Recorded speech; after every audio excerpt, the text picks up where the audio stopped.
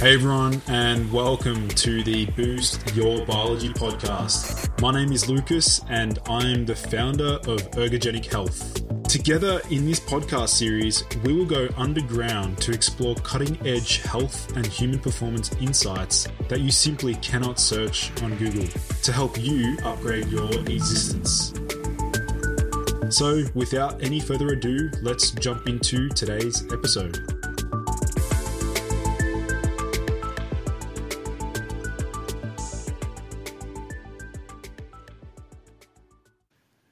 Hello, everyone, and welcome back to the Boost Your Biology podcast. Today's special guest is an expert on cellular health with a particular focus on the science of aging. Joining me on the show is Dr. Nichola Conlon. Nichola, welcome to the show. Hello. Thank you so much for inviting me on. I'm excited to be here. Awesome. So, Nichola, thank you for showing up today. We met at the Health Optimization Summit in London, and I didn't get a chance to actually go to your booth, but maybe you want to share with my listeners a little bit about your story, how you became so fascinated into optimizing human health. Yeah, where do I start? I guess I've always been just super interested in biology. Since a young age, I've just been absolutely fascinated by the body. Never really knew what I wanted to be, what I wanted to do, but knew I just loved learning everything about the body. So that sort of led me down a sort of scientific career. I did my undergrad in physiology. I really enjoyed that, wanted to keep learning, ended up doing a master's in research. And then that actually led on to a PhD because really I just couldn't get enough of just really understanding how we are working on the inside. And my PhD was actually all about looking at nutrient and drug transporters in our gut and how things get out of our gut and around the body and into the cells where they need to work. And that time was obviously working in academia. But one of the limitations of academia is you become very narrow focused on looking at a very specific gene or a specific transporter or a protein or something. And I was like, there's so much else to learn about. I don't want to be an academic and I don't want to focus on one tiny piece of biology. So back then, me very naively thought, if I move into the drugs industry, then maybe that'll be a way of getting this science out to people and learning more things and covering more areas. I went to work in drug development. I worked in early phase drug development, the preclinical side of it. And to begin with, working in cancer in that field. And then one day I got pulled into the office and said, we're moving you on to a new project and you're going to look at aging.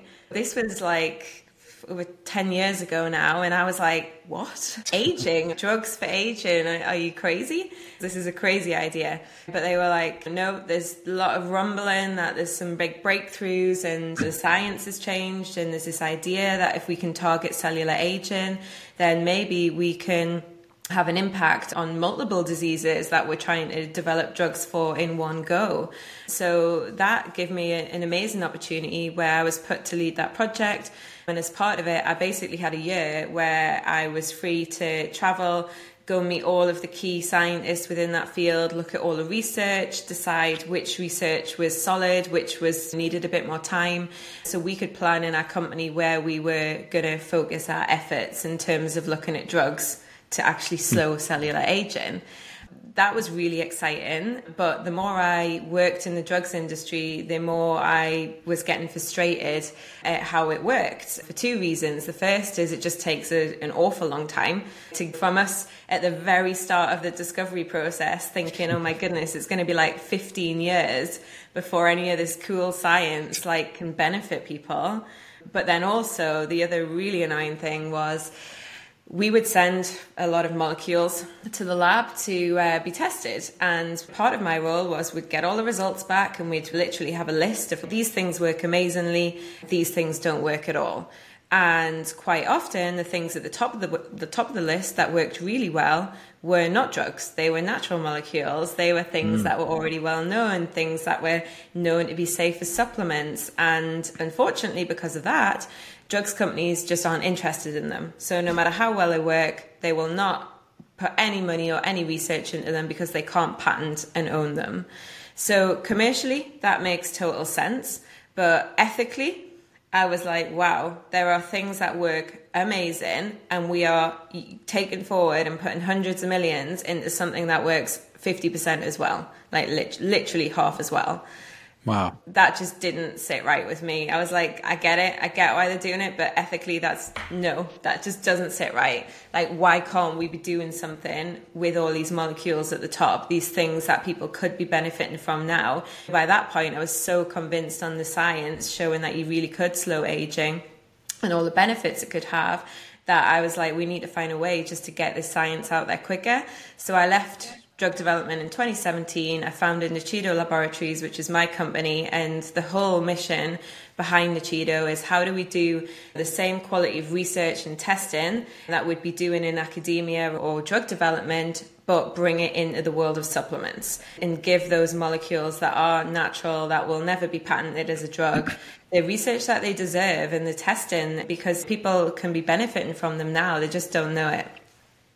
Look, I'm just hearing all that, Nichola, excites me so much as you're discussing giving credit and respecting the fact that some of these natural compounds can really have a profound effect on human physiology and oftentimes gets neglected by like big pharma.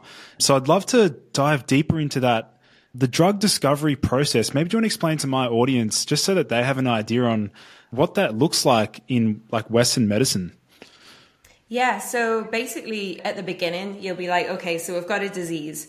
Let's just, aging's a bit of a complicated one. So let's say cancer. We've got a specific type of cancer. There's a lot of academics doing research on that type of cancer, and they will be looking and going, okay, these proteins are interesting. These genes seem to have an effect. These pathways seem to have an effect. So that is the early stage of drug development where you'll be looking at what you are going to try and target.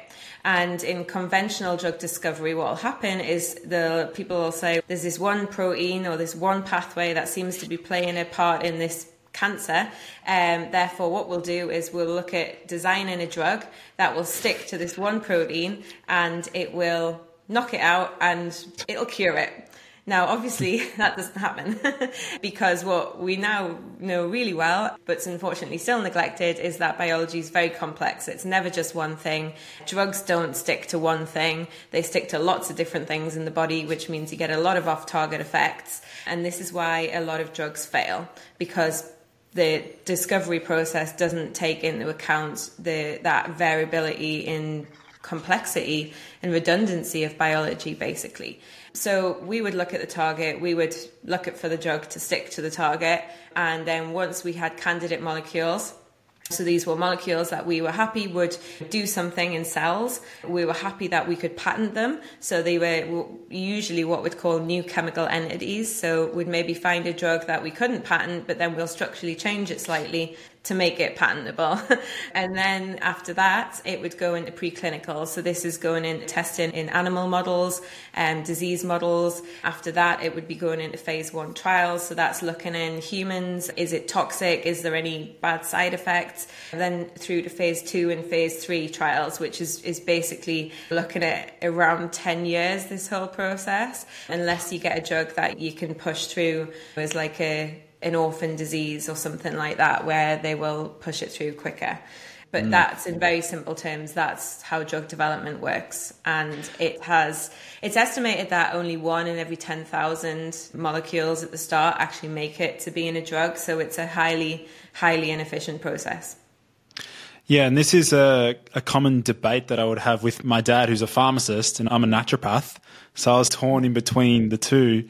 And it was always around the discussion of, like, are natural compounds, are they smarter than pharmaceutical drugs, in a sense that, for example, with herbal extracts, there are some compounds within the herbs that may offset the negative effects that might be associated with a single constituent, and which is basically a drug. I would love to dive deeper into NAD, because that's obviously the center of our discussion here. Maybe do you want to explain to my listeners, Nichola, what is NAD and why is it so crucial when it comes to aging? Yeah, so NAD was something that I came across many years ago when I was doing all this research into the latest breakthroughs within the aging field.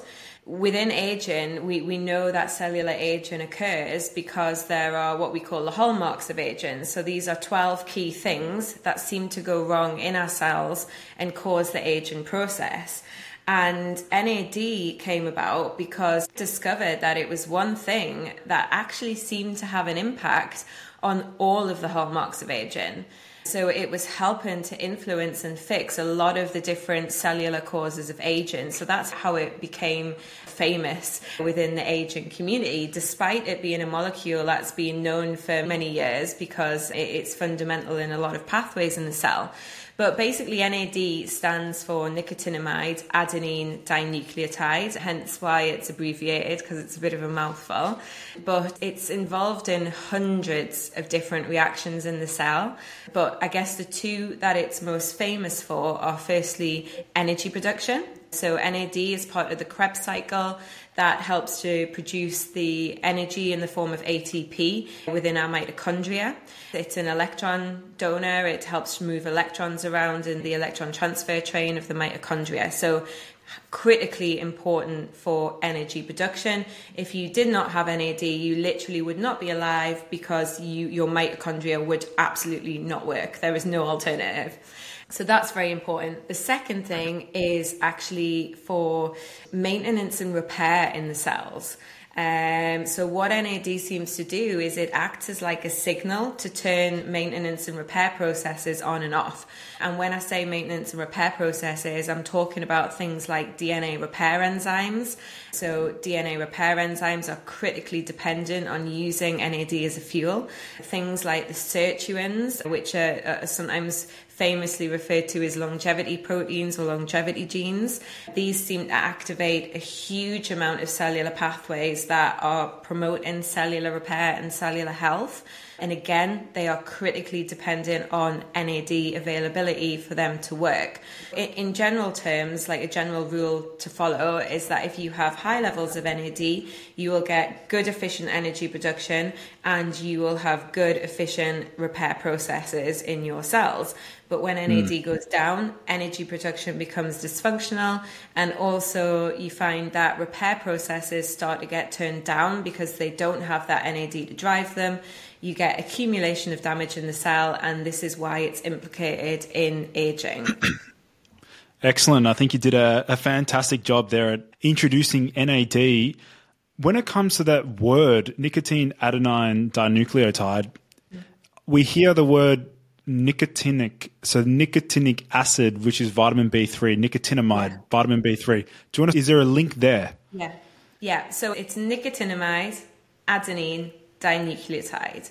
And there is a link there because nicotinamide, which is part of the structure that builds part of the structure of NAD, is a vitamin, a derivative of vitamin B3.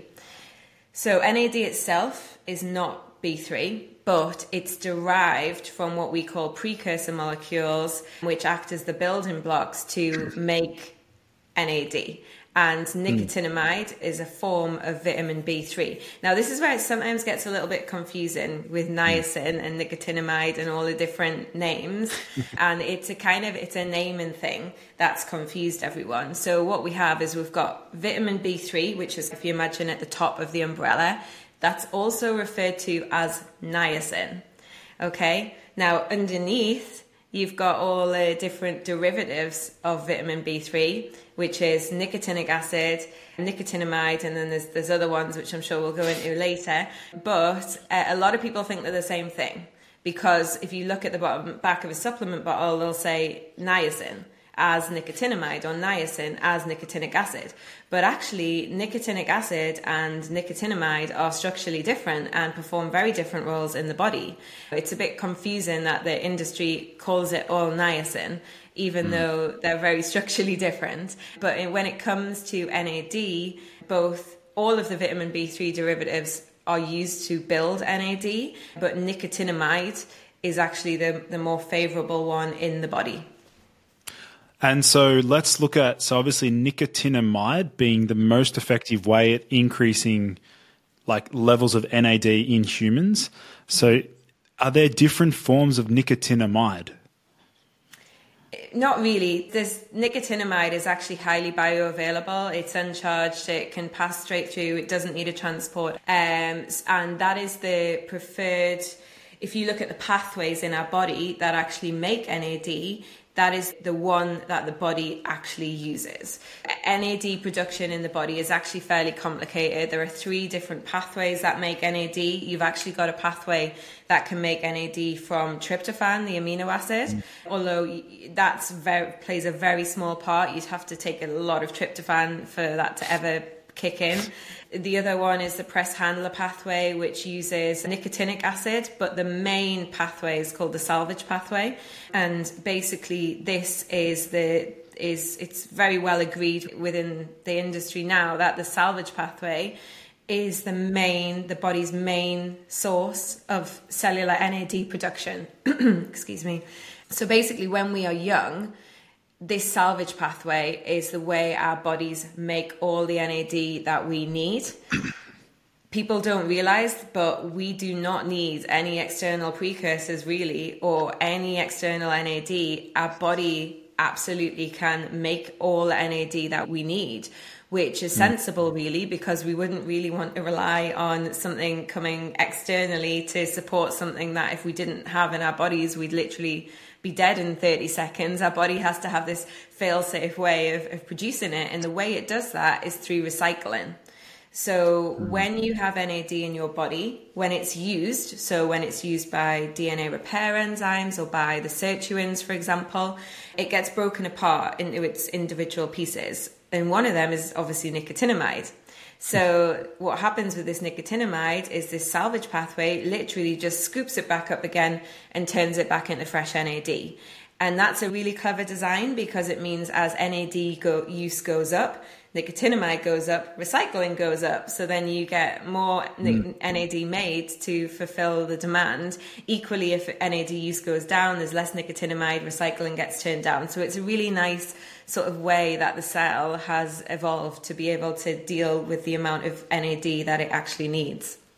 Yeah, it's fascinating. When it comes to NMN supplements, so nicotinamide mononucleotide, did you want to maybe explain where does the current research stand in terms of its effectiveness? How did that all come about? Yeah. So the reason that things like NMN or NR came about was because when scientists realized that NAD was this molecule that seemed to be having all of these health benefits, what they found was that actually NAD declines with age. In every species, in every tissue, there's a huge amount of data to show that it declines with age, and when it declines, you get all of these problems associated with cellular aging. And that actually, if you could reverse the decline and boost it, or indeed just not let it decline in the first place, that you could impact all the different cellular health markers associated with aging, and also impact many different diseases and things like that.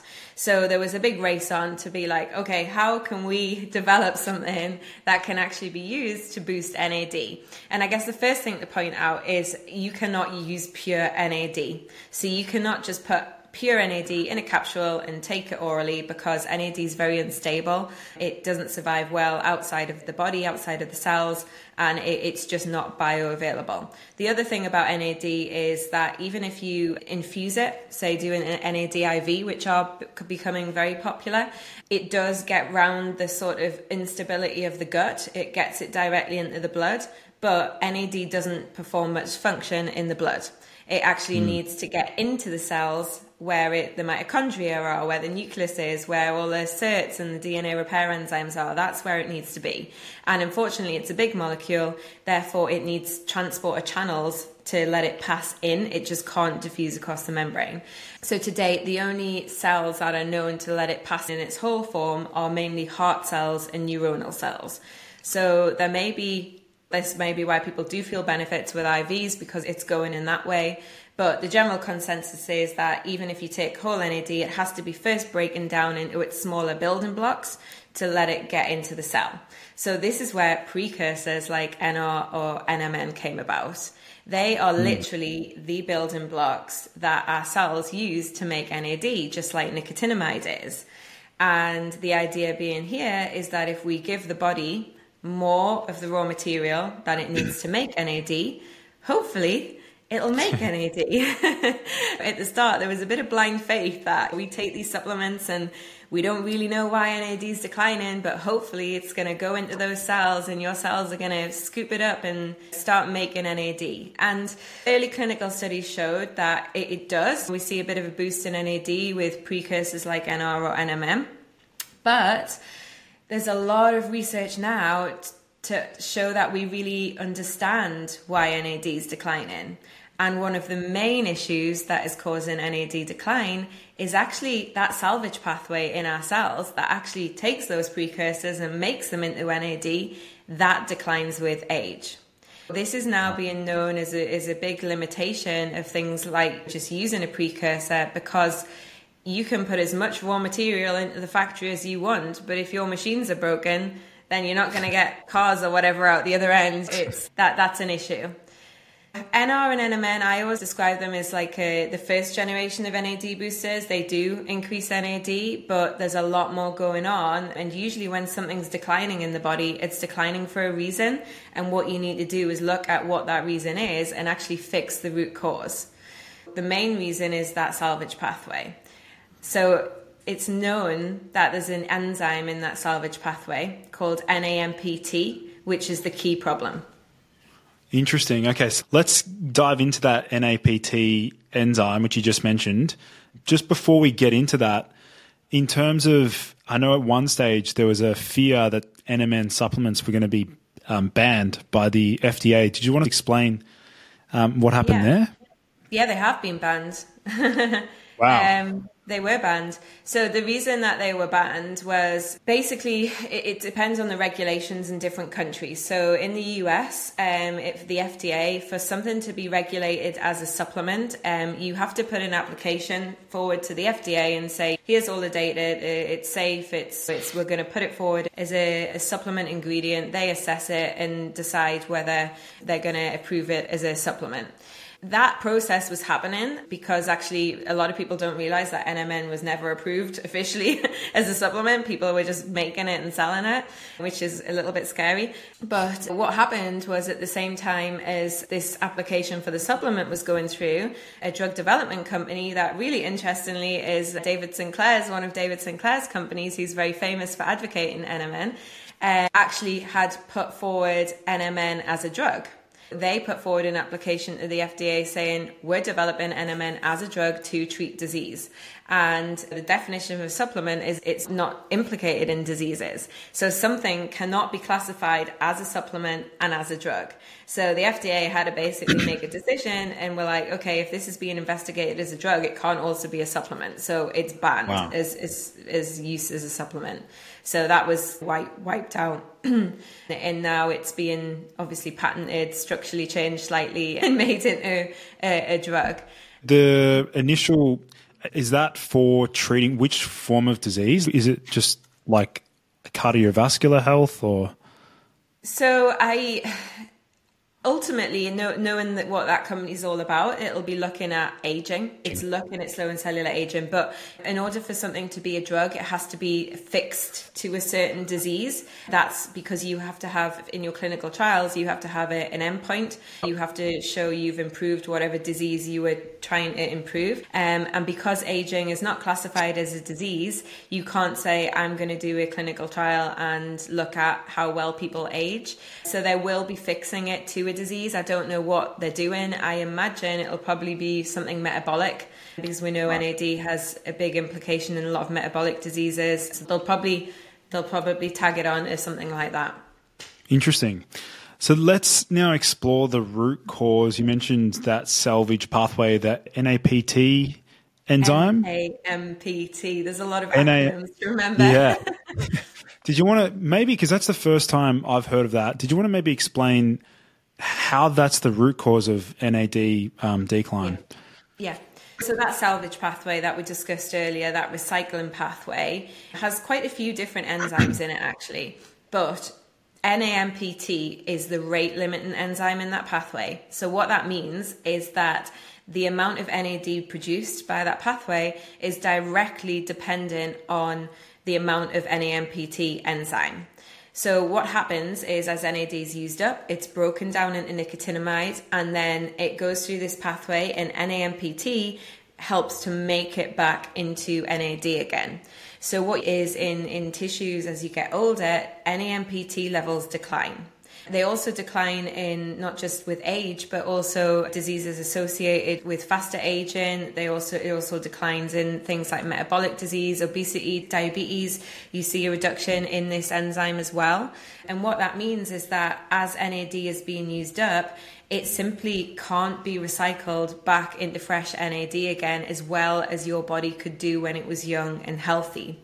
And that actually has knock-on effects, because what happens is the nicotinamide actually then starts to build up in our cells, and cells don't like it when things build up. They like homeostasis, and they try to rectify the situation. What in cells that start to build up high levels of nicotinamide is they then start reacting, and they start overexpressing another enzyme, and this other enzyme is called NMNT, and that's a methylating enzyme.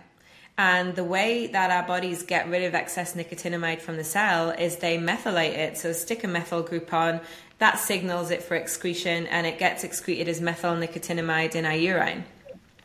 So this is problematic because you are now using methyl groups that could be used in more important things like epigenetics and DNA repair, etc., to get rid of nicotinamide that it shouldn't even have to be used in that job. So what you start to then see is methyl donor depletion in these cells as well, which then obviously has huge impacts on lots of other areas of cellular health.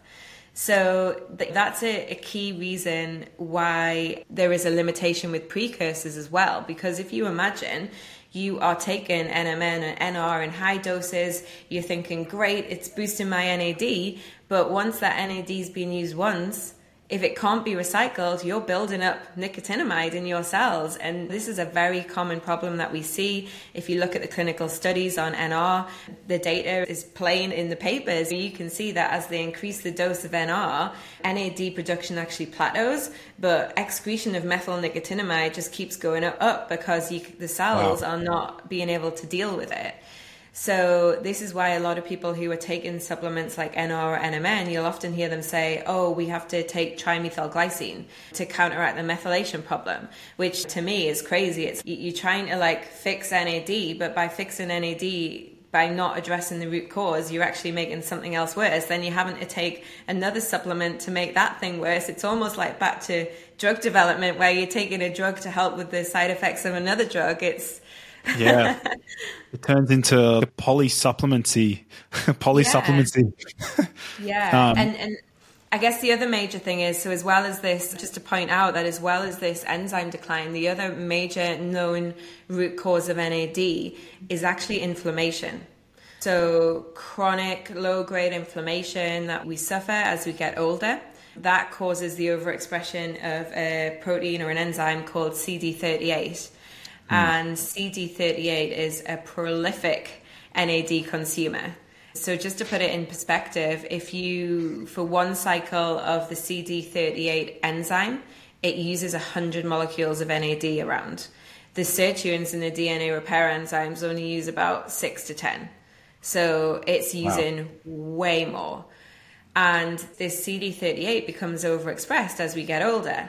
So the thing that we know about it is it's got a higher affinity for NAD than the sirtuins or the DNA repair enzymes. So in simple terms, what that means is if you put NAD into the cell, CD38 will grab the NAD and use it to drive inflammation before the sirtuins or the DNA repair enzymes even get a look in. So again, this is another limitation of NR and NMN, because if you're not inhibiting CD38 and you're boosting NAD, then that NAD is not going to the sirtuins and not going to DNA repair. It's going to be going to CD38. If your cells are inflamed, if you're older, you've got to look at that, because again, you're taking these supplements in good faith that they are boosting your NAD and doing good things, but the evidence and the science that's coming out now is showing that actually we need to address the root causes to actually fix the problem. Here's a quick little message to all men listening into today's show. Do you want to double your energy levels, boost motivation, and increase your focus? If so, you may be interested in my epic men's energy program I've recently launched called Limitless. Now, Limitless is an exclusive 12-week program for men who want to go from feeling tired, unmotivated, or burnt out to highly energetic, driven, and focused. Within the program, I will analyze your own unique biology and lay out a fully personalized health protocol so that you can finally unlock peak physical and cognitive performance. Over the 12 weeks, you will have direct access to me to ensure your results, as well as the chance to join me live twice a week to ask me anything relating to health protocols and discover cutting-edge men's health info to keep you at the top of your game.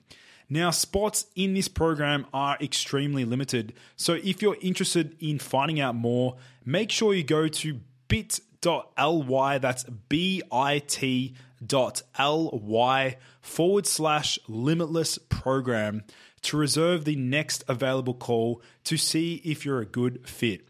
That's bit.ly/limitless program. You'll also find this link in my bio on my Instagram profile and also my YouTube channel.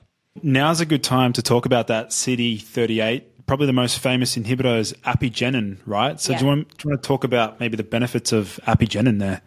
Yeah, so apigenin, that is a natural compound. It's known to be a good CD38 inhibitor. In fact, some studies have shown that by inhibiting CD38 with something like apigenin, you can boost your NAD levels just as much as you can by taking an NR or NMN. Wow. Because that's how much CD38 is wasting NAD. So it's and again, doing it that way, you've actually fixed one of the root causes. So you're promoting your body to naturally go back to its natural physiology of how it was making and using NAD, rather than having to take a precursor that's going to cause all these other problems. Yeah, apigenin's a good one for CD38. Awesome. And let's go back to that NAMPT rate limiting enzyme that you mentioned before. What do we know in the natural compound space that can interact with that particular enzyme? So in general, anything that's going to drive AMPK. So AMPK is an energy sensor in our cell. And I guess just to take a step back, one thing that should be mentioned is, aside from supplements, one of the best ways to activate NAMPT is exercise and fasting. So both of those things have been demonstrated to boost NAMPT. And the science behind it is that when you are exercising or fasting, you are putting the body and the cells under a state of bioenergetic stress. And the cells respond by going, oh my goodness, like, we've got lack of energy, we've got no nutrients coming in, we need to double down and make more energy and protect ourselves. So they do this by switching on lots of different genes. One of them is the gene that produces NAMPT. The idea is that NAMPT goes up, the salvage pathway starts working, more NAD is produced to keep up with the energy demand, and also there's more NAD available to switch on repair pathways so that the cell can conserve itself through the period of stress and make it out the other end of this stressful period. So that is the sort of biology behind it. Where AMPK comes into that is AMPK sits at the top of the pathway, is like the energy sensor, and that's the one that sends a signal and says, oh, energy stress, switch on NAMPT, get NAD boosted, we need to energize and conserve. So things that would actually promote AMPK activation, any natural molecules that do that, we know things like quercetin is known to help with those pathways. It's to help increase NAMPT. Alpha lipoic acid is also a stimulant of that particular pathway. I'd like to dive deeper into some of the other botanical or herbal ingredients or natural compounds that you were screening, as far as how did you go about actually formulating the product Nuchido Time? Where did that start? and just talk me through the evolution of the product. Yeah, I came across NAD, was like, wow, the data for this is incredible. The fact that there's so much positive data and you can boost it with a supplement was crazy. The amount of, I always said NAD is almost like the molecule that sounds too good to be true, because you look at the papers, it helps with Alzheimer's, neurodegeneration, it helps with cardiovascular problems, it helps with nerve problems, and it sounds like snake oil to the outside person. You're like, yep, NAD can help that. But when you think of the physiology behind it, NAD's in every cell and it's performing these critical functions. Therefore, you know that it's going to have such an impact when it drops, but also such an impact when you increase it. So I was sitting there, I could see people taking NMN, NR, I could see all the science coming out showing these are not fixing the root causes of NAD decline. So when we started to develop a product, we wanted a supplement, something that was classified as a supplement. We wanted it to actually address the root causes of NAD decline, and then test it to show that it boosts NAD. So what we wanted to do was, first of all, have a precursor in there. So we didn't use NMN, we didn't use NR, we actually used nicotinamide, because nicotinamide is freely available, it is not patented by anyone, and it's the preferred precursor. It doesn't have any bioavailability issues. NR and NMN still need transporters to get in the cells, so they don't have as limited capacity like an NAD itself, but they still need a transporter to get in, which is a limitation. So we used nicotinamide. So it was like, we've got the precursor in there, but now how do we have extra ingredients in there to fix all of those root causes of NAD decline? So the first thing was, we have to fix NAMPT. We have to have ingredients in there that are going to boost NAMPT. So the ones we used are actually the ones I've just mentioned. We looked at quercetin and we looked at ALA. Now, when it comes to bioavailability, we know quercetin doesn't have the best bioavailability, so we actually use it in a form called rutin. Now, rutin is the more natural form. It's got a quercetin glycoside in, which is like a little sugar that's attached to the quercetin. This is the form it's provided in nature, and this actually survives the gut. It gets in through the gut, the sugar molecule gets cleaved off, and then the quercetin, which is the active, then can go into the cells and perform its function. ALA, we actually use a form called RALA. There's two forms, there's S and there's R. S is like a synthetic form, does absolutely nothing in the body, despite the fact that a lot of supplements companies sell it. Many supplement companies will use a mix of 50-50 S and R. So basically you're buying a product that has 50% of it that works and 50% that doesn't. We were very clear on being like, this has to have pure RALA in it, because that is the form that the body actually uses. So that was the first stop. How do we switch back on that enzyme? We've done a clinical trial on our product because, again, my passion was to actually not only develop things that work, but prove they actually work, which many supplements don't have. And in our clinical trial, which was a double-blinded, placebo-controlled crossover study, so a gold standard as far as studies are concerned, we took 28 people. This was for 28 days on the supplement, and we found that after 28 days of taking it, their levels of NAMPT enzyme, which we measured, were significantly increased. So we were really pleased with that, because it was the first time, it's the only supplement that's been proven in a human clinical trial to actually boost levels of that enzyme, and show we're addressing the root cause of NAD decline. Was that I'm really impressed that you were able to facilitate that clinical trial, because I'd imagine obviously it's not a cheap thing to do. In terms of the primary outcome, was it specifically just that, or did you have any other secondary outcomes? No, we had a lot of different things. So the primary outcome was, does it increase NAD? Yeah. Which it did. It increases NAD. Wow. And from day 7, we see a significant increase in NAD, and that keeps rising over the month. We're now doing longer studies to see how that keeps going. So that was the primary outcome. Does it increase NAD? But then for us, all the other outcomes were, oh, is the mechanism of action actually fixing the root causes? Because for us, we were like, we don't care if we're boosting NAD if we're not fixing the root causes, if this is just a precursor effect. So yes, so the first thing was looking at levels of NAMPT to check that we were actually fixing that root cause of NAD decline. The next thing was we actually wanted to inhibit CD38. So obviously we used apigenin. But again, we did not use apigenin in its pure form because you can synthetically or make it or extract it, but that's not how it is in nature, and it's very unstable going through the gut. So we actually use parsley powder. So parsley, it's one of the things that's known to have very high natural levels of apigenin. So we actually use that in the product. So it's hilarious because I've come from a world of drug development and now I'm putting parsley in a capsule. But for me, I've got the benefit of, I've seen both worlds. I'm not sitting here. I've seen the drug development world.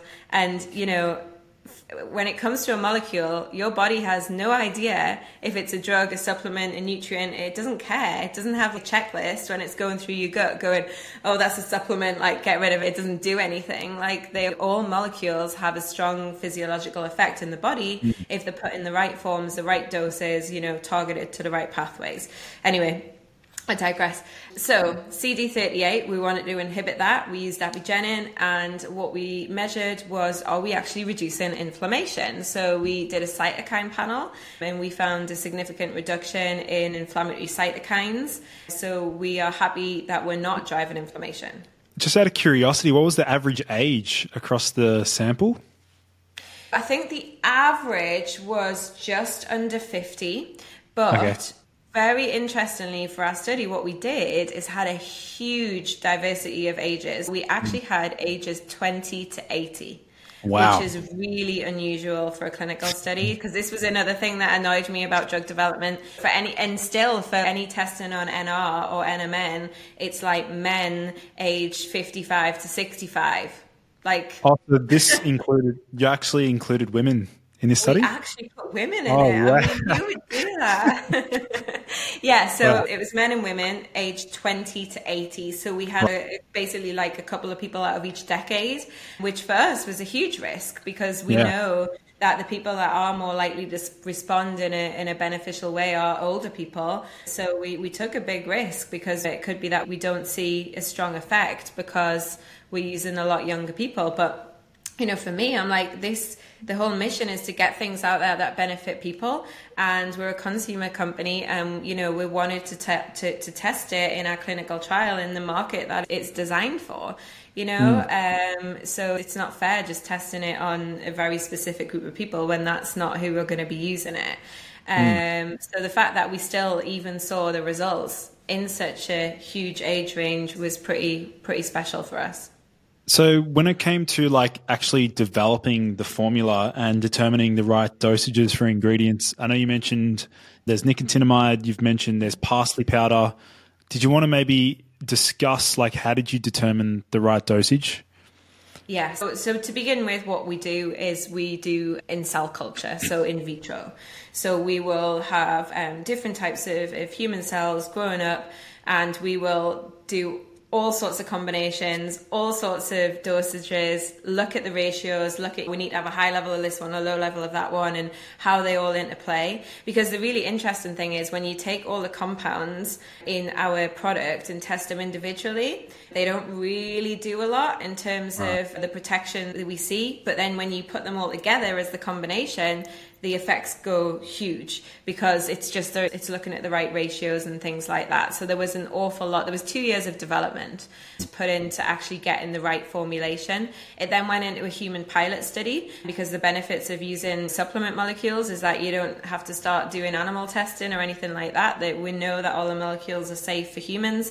So it went straight into a pilot human study where we did some quite intensive testing, looking at different dosages. So this was only in 2 human volunteers, but we had them hooked up to a cannula. We were giving them all the different formulations and measuring NAD every 2 hours and some to get it to the point where we were happy, right, okay, this is a version that's going to go into formulation. then that goes into the formulation, into the final product, then that's what's tested in the clinical trial. Because what many people don't realize is even when supplements claim they have clinical trials on them, it's not on the finished product. It's on a ingredient in it, not on how that whole thing is working in the final product. With the parsley extract or the parsley powder, was it standardized to a certain percentage of apigenin? Yeah. We have that standardized before it goes into the blend. But the other natural ingredient that's also in it is green tea. So green tea extract, and the reason that's in there is for its EGCG content, which again this is one of the things that I've seen do marvelous things in drug development that is so underestimated. But the reason it's in our formulation is it's an inhibitor of NMN, that methylating enzyme.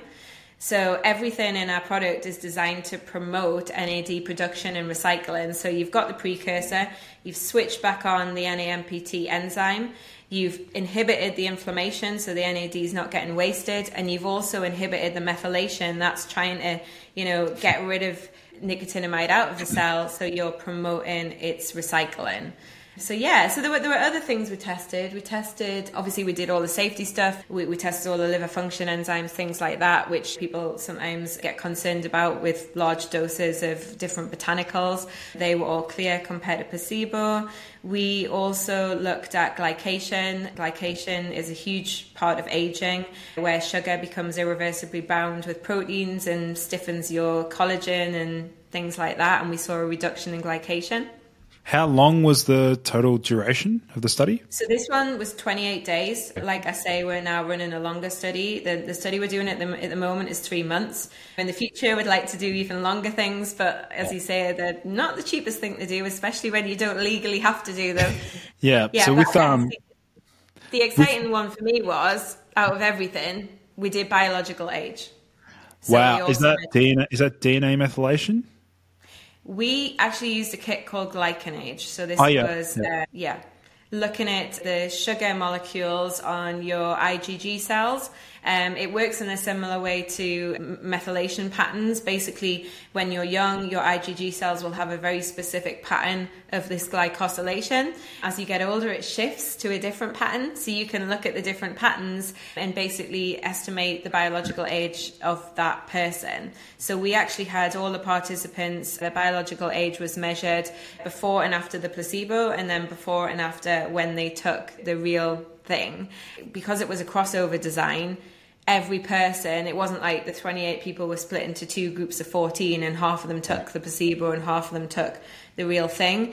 It was actually everyone took the placebo, then there was a washout, then everyone took the real thing, or vice versa. Some all took the real thing first, then a washout, then placebo, and that was randomized, so they didn't know what they were taking.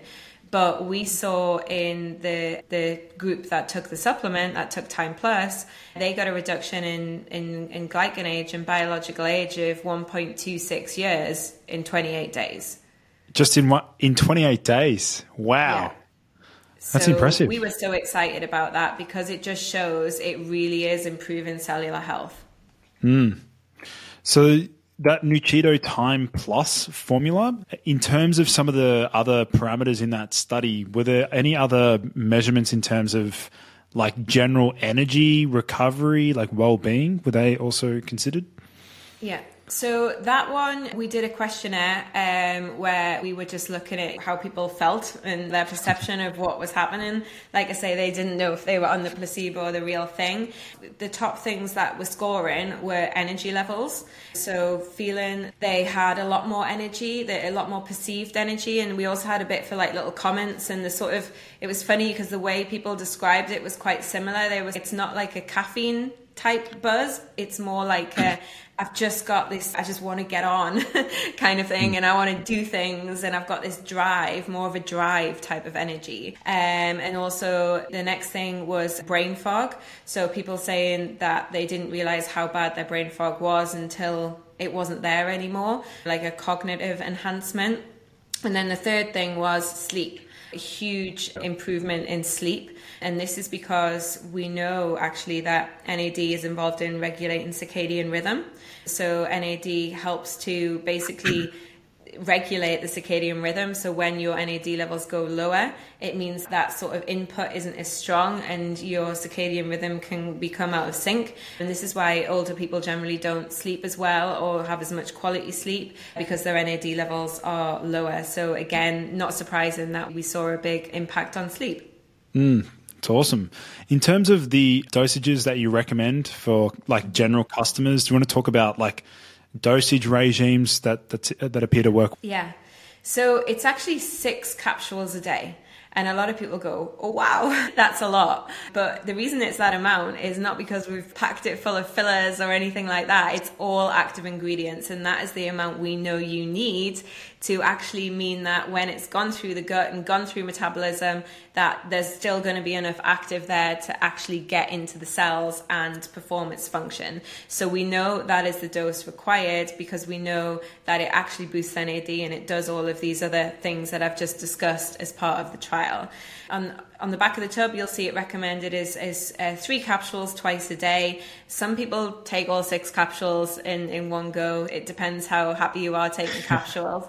But the one thing we do recommend is just take with food. Taking that amount of actives on an empty stomach can not be great. We don't recommend taking it when you're fasting. It would break a fast. What we say is with your first meal, have it then. It actually helps to prolong some of the benefits of fasting because it does have them AMPK activators in.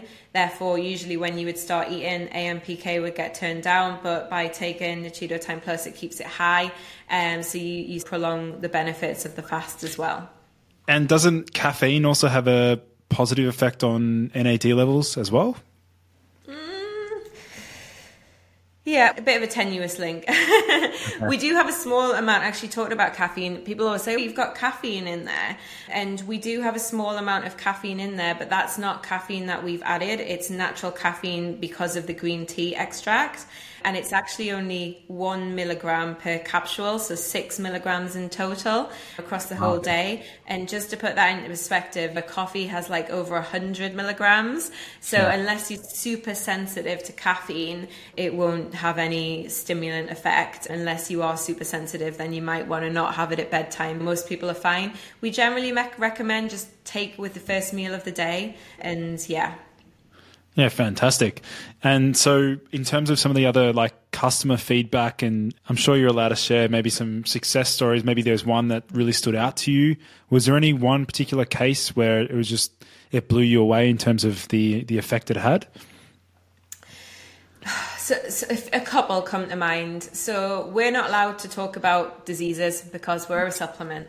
But all I will say is that we have a lot of people that buy it actually for themselves, but then have felt such a benefit, they've decided we're going to buy it for our elderly parents.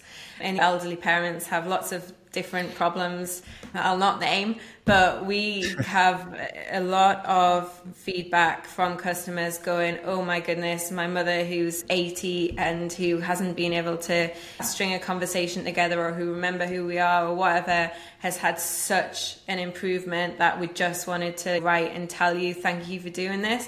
And for me, it's those ones that make the difference, because this is why I started the company. Everyone, when I left my job in drug development, everyone looked at me as if I'd gone crazy. Like, why would you leave a successful career in drug development to start a supplement company? Like, everyone thought I'd gone bonkers. But, I'd seen that it doesn't need to be a drug. When we get feedback back like that, I'm like, we've helped someone. We've helped people. So those are the ones that, I really like. We get a lot of feedback from menopausal women is a huge one, because what we see is right at the time when estrogen and other hormones are decreasing and causing a lot of problems with mitochondria and inflammation and things like that, their NAD is also declining. So they've got this perfect storm for total metabolic chaos and terrible brain fog. So if you can boost NAD and at least fix half the problem, we see a big improvement. And again, we just get a lot of women messaging and just saying, wow, I was skeptical, but I've tried it and actually it's changed my life. In fact, one of them actually ended up becoming an investor in our company. Wow. Yeah, it just was like, this product, how can I do anything? Because it's took me from, I think her exact words were, a tired old bag. This was her own words, to a superwoman whose business is now thriving, and it's all down to your product. So I want to help you guys. So yeah, that was a good one. That's impressive. In terms of the future of Nuchido, we touched on the potential development of future products coming out. Did you maybe want to explore what does the future hold for Nuchido? Yeah, so although we're focused on NAD at the minute because that is our first product, we're not just specialists in NAD. My background is a specialist in aging. So we are developing products that are designed to address the other hallmarks of aging, because as fantastic as NAD is, aging is complicated. And I think to have any big impact, multiple different things need to be happening. Senescent cells is a huge area of research within the aging field. These are like zombie cells that build up in our tissues as we get older. They secrete a lot of inflammation, and a lot of studies have shown that if you can get rid of these cells, or indeed suppress their inflammation, you can get huge benefits across the whole body. So this has been a very key area of research for us over the last couple of years. And that is where we are focusing on at the moment. So watch this space. Amazing. And I think you mentioned before there was another longer clinical study you were interested in doing. Was it like a 3-month long trial? Yes. So that is on the current product. So we are looking at over a longer period. We're measuring some of the same parameters, but we're also looking a lot more about the tangible effects that people feel. So we didn't focus that. We did a bit of a questionnaire in the first one, but that was very much biomarkers. This one has proper standardized clinical trial type questionnaires to assess sleep quality and in an unbiased way and all of that. So we want to get some real good data on that's publishable. And I'll just point out as well, so I am a scientist and I do publish, and this clinical trial is being written up for publication. Amazing. Yeah, once that study's finalized and published, I'll make sure to leave that linked on my website. And for those listening in, if you do want to actually purchase Nuchido Time Plus, the link will be found in the podcast show notes. There'll also be a discount code, I believe, that we can set up for you if you do want to trial Nuchido Time as a formula to assist with your general energy and vitality. But otherwise, Dr. Nichola Conlon, did you have any other final areas of, I guess, things you wanted to focus in on, or final messages for my audience? No, I think it's just great to chat with you, who completely understands that natural molecules have such a power. And I appreciate your journey as well, saying that your dad is a pharmacist and you've just gone completely against that. I think more people should be aware of this. So thank you so much for the great work that you do as well, promoting that. Yeah, and I might also mention that the field of drug and supplement discovery is something that I'm extremely passionate about, because I'm also on the hunt to bring forward my own ingredient to the supplement space, whether that be like an alkaloid or just something that can improve energy and focus and cognition. That's why I'm really passionate about this as well. But otherwise, thanks everyone for tuning in. Nichola, thanks again for coming on the show. I'll see you guys in the next episode. Thank you everyone for joining in to today's episode. For in-depth show notes and lessons learned, visit nofilter.media/boostyourbiology.